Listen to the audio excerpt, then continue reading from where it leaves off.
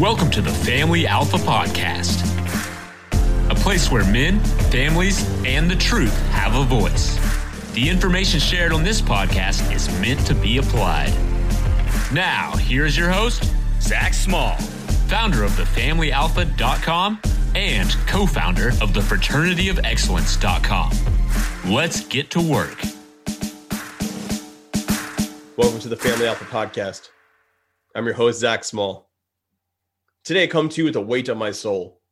Normally I'm energized and fired up talking about family, talking about marriage, talking about being a better individual, how to live out an authentic life. All these things of positivity and growing and hope.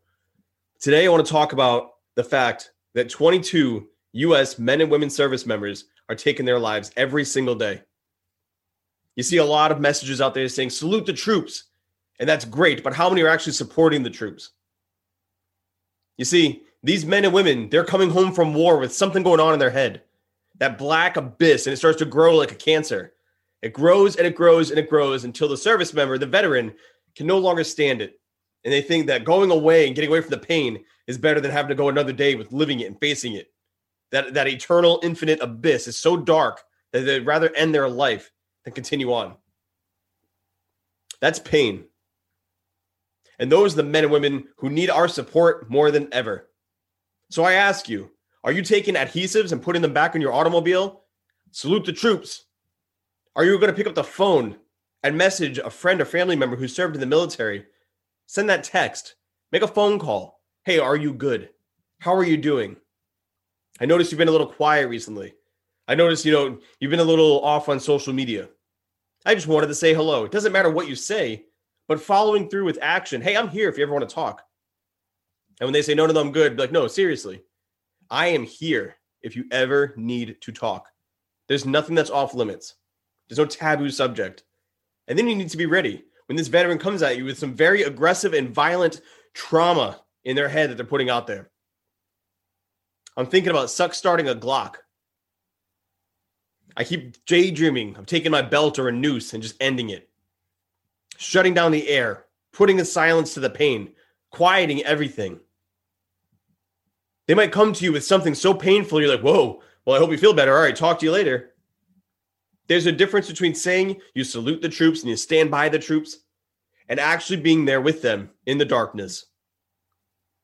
You see, the veteran community is getting so much more support and recognition than ever before. There's so many programs out there saying, hey, we got your back. But the problem is, it's a lot of flash and dance. There's not as much follow through, especially within the local community. Everybody will say somebody else has it. Oh, his wife, he's going to talk to her. Oh, he'll talk to his brother. It doesn't matter. Don't let it be somebody else's responsibility. Don't be a bystander. Get into the arena with that veteran. How are you doing? How are you really, really doing? What's going on in there? What's happening between the ears? Where are you at? Do you miss it? Did you bring some of it home with you? Are you struggling with sleep? Does it show up in the dreams? Whatever it is, that, like I said, that black cancer, that fucking abyss, it will spread. And 22 veterans a day are dying by their own hand to get away from it. And yet here we stand. Oh, we're doing well. We're supporting the troops. Troops need more than 22 push-ups and parades, once a year. They need more than a 22 push-up for 22-day campaign that's going on Facebook. It's great that we're raising awareness, but doing the push-ups isn't helping the vet. Calling the vet, messaging them, letting them know they're not alone. That's going to help them. That might be the difference between life and death. That might be the one thing that keeps them to hang on to a thread of life, is because they know somebody else cares. Or maybe there's one more person they're going to let down if they just disappear. So they've got to keep fighting for that person. Veterans, we're loyal. We need a mission. We need something to survive and to work for. And when that goes away, we go away. That identity. I'm very fortunate. I was an engineer on an aircraft carrier. I never had mortars flying at me. I never had to fire a weapon at an enemy out of anger. I never had the man next to me die. I didn't have to carry that shit home. That wasn't my life. The men that I served with have done multiple deployments, and they've all come home. Many of my friends and family members cannot say the same. I'm fortunate, and I know I'm fortunate. And that part kills me because I wish I could give that to everybody. I wish I could bottle that shit up in that little elixir and hand it to those who are struggling because they need someone. They just need that sense of hope, and it's going to be all right. It's too heavy for many of them. It's too painful. There's too much pain that the death is a release. It's fucking frustrating. It is so frustrating as somebody who's within the community. And I feel like I'm not doing enough because we still have 22 disappearing a day. So with that, I'm trying to push this campaign. It's going to be the hashtag Call a Vet, where I'm going to start bringing more awareness to actually reaching out. Because there's that surface level of grabbing an adhesive sticker, slapping it on your car, and saying, salute the troops. That's so fucking surface level. It's not doing damn things that making you feel better, like you're doing something for the community. We need to do more. Whether that's a text message or a phone call, every single day from here until the very end of social media and electronics, I'll be sharing a tweet or something on social media that says call a vet. Today, call somebody, send them a text, contact that veteran. How are you doing? And really, really listen when they respond. A lot of people say, hey, how are you? And they pray to God that they don't answer. I'm good. Woo! Dodge that bullet. I want you to say, hey, how are you? Without anything attached and just listen to what comes back to you. And then you've got to let them know there's nothing you can say to me that's going to scare me off. If you're depressed, if you're suicidal, if you're angry, let's talk about it. Simple conversation. For many of these veterans, having that connection or that lifeline will be the mission. I've got to work hard to help others. Once they can hook their teeth into something else, the chances of them taking their life is greatly reduced because they have something else to believe in. They have something to look forward to. There's a light inside that abyss of blackness and pain and hate and loathing, regret, frustration. There's so much that goes into it. 22 lives a day. These veterans, these lives, they need more than push-ups and parades. They need somebody who gives a shit.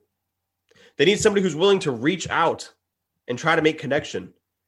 And if that veteran, if that friend or family member still takes their life, at least you can know you did everything you possibly could.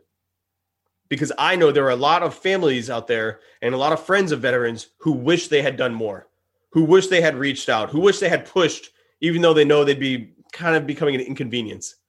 It does get annoying. I have people ask me randomly, like, hey, how are you guys stressed out because of Corona? 2020 hit. My wife and I are homeschooling.